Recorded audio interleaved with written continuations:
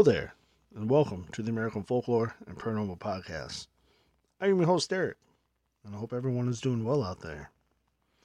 I was thinking at the time of this recording, I realized that Lent is just right around the corner, and this really inspired me to dive into the legend of a very terrifying and magnificent monster, the Cajun creature known as the Rougarou. If you grew up in Louisiana, no doubt you have heard of the Rougarou.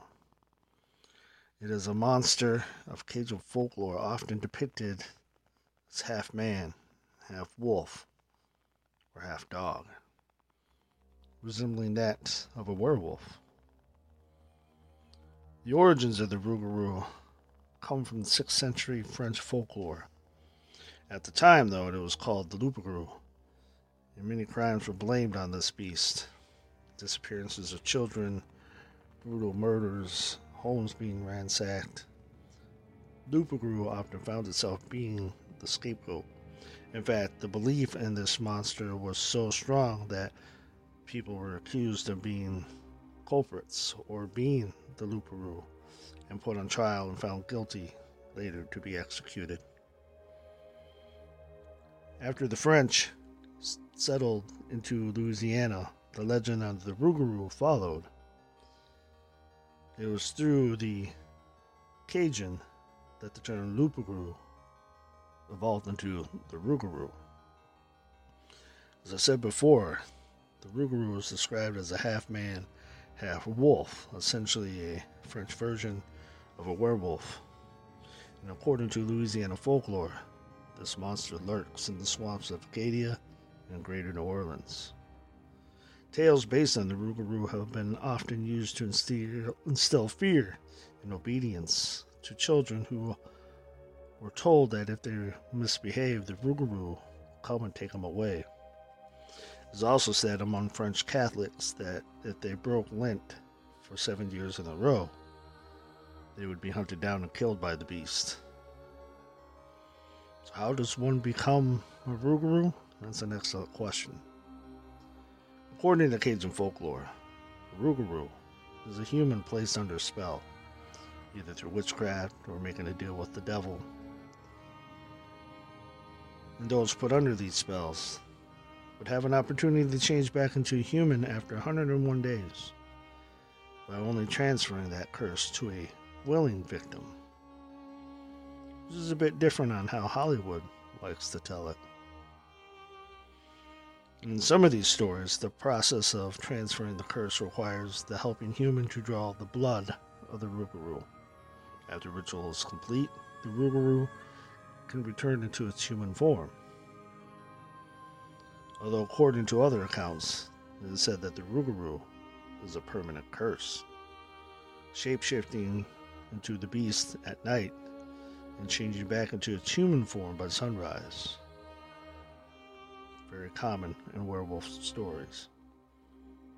During the day, however, the Rougarou appears to be very sickly and is quite vulnerable. So if you come across a Rougarou, what do? The Rougarou has legendary speed and strength, but it's not without its weaknesses. According to legend, the beast can only be killed by fire. But if you don't have fire handy, there are still other ways to deal with this Cajun beast. It is believed that you can protect yourself by placing 13 small objects on the ground near the entrance if you wish to safeguard your home. If a Rougarou comes by, it becomes preoccupied with counting the object. It appears that this creature has very bad math skills and can only count up to 13. So it'll often leave this beast confused, continually recounting it until the sun comes up. By dawn, it is transformed back into its human form and is forced to retreat. The Rougarou is a staple in Cajun folklore. In fact, in October, in the town of Human, there is a Rougarou Fest, which pays homage to this Louisiana monster. But I want to say on a side note that apparently that the Rougarou is just not confined to the swamps of Louisiana. In fact, 30 miles west of here where I live, there is a legend of a Rougarou that stalks the woods and wetlands here in south central Wisconsin. I learned about this a few years ago with a gentleman I used to work with that told me that he believed that the woods near his home was haunted, or at least occupied, by what he called a Rougarou.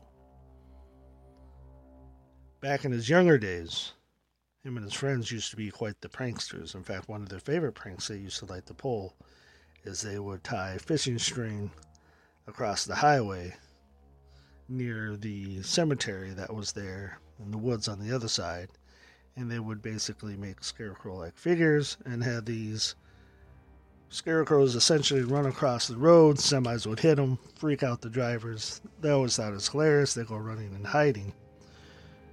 Well, I guess one night the joke kind of backfired on them as they went to run away from the cops and some pissed off truckers. It turned out they had another person following them. Something not human, as he described it. In fact, he had an encounter with this creature almost literally face to face, and he described it very much like a werewolf, but he could tell it had human eyes. Needless to say, after this night, he never pulled those pranks again. And he would say that him and his friends would, from time to time over the years, would they go hunting or they go fishing, that they always felt like this creature was always stalking them. Supposedly, one by one, each one was cursed with some sort of disease. In fact, he himself had to quit the job because he had a reoccurrence of his cancer coming back, and he decided to kind of take a early retirement so he can go do his fishing and hunting guide business again. Turns out that his family has owned several hundred acres of land, and it is there that he said that from time to time, every so many years, that he would see the shadow of this creature stalking through the woods, finding mutilated deer and stuff like that. I found that interesting since it's a Cajun folklore. And here in south central Wisconsin, there's not very much of a French connection, if you will. Mostly descendants of Irish and Welsh and Scots, Norwegians and Germans. Not so much the French. But I found that kind of interesting that all the way in the upper Midwest, the legend of the Rougarou has made its way. But then again, with the Beast of Bray Road and the Michigan Dogman, who knows? Perhaps that is the connection to all of them. It's the legend and the curse of the Rougarou. But with that, go ahead and hit that like and subscribe button, and please share this podcast. And between now and then, au revoir, mon ami. Beware the Rougarou.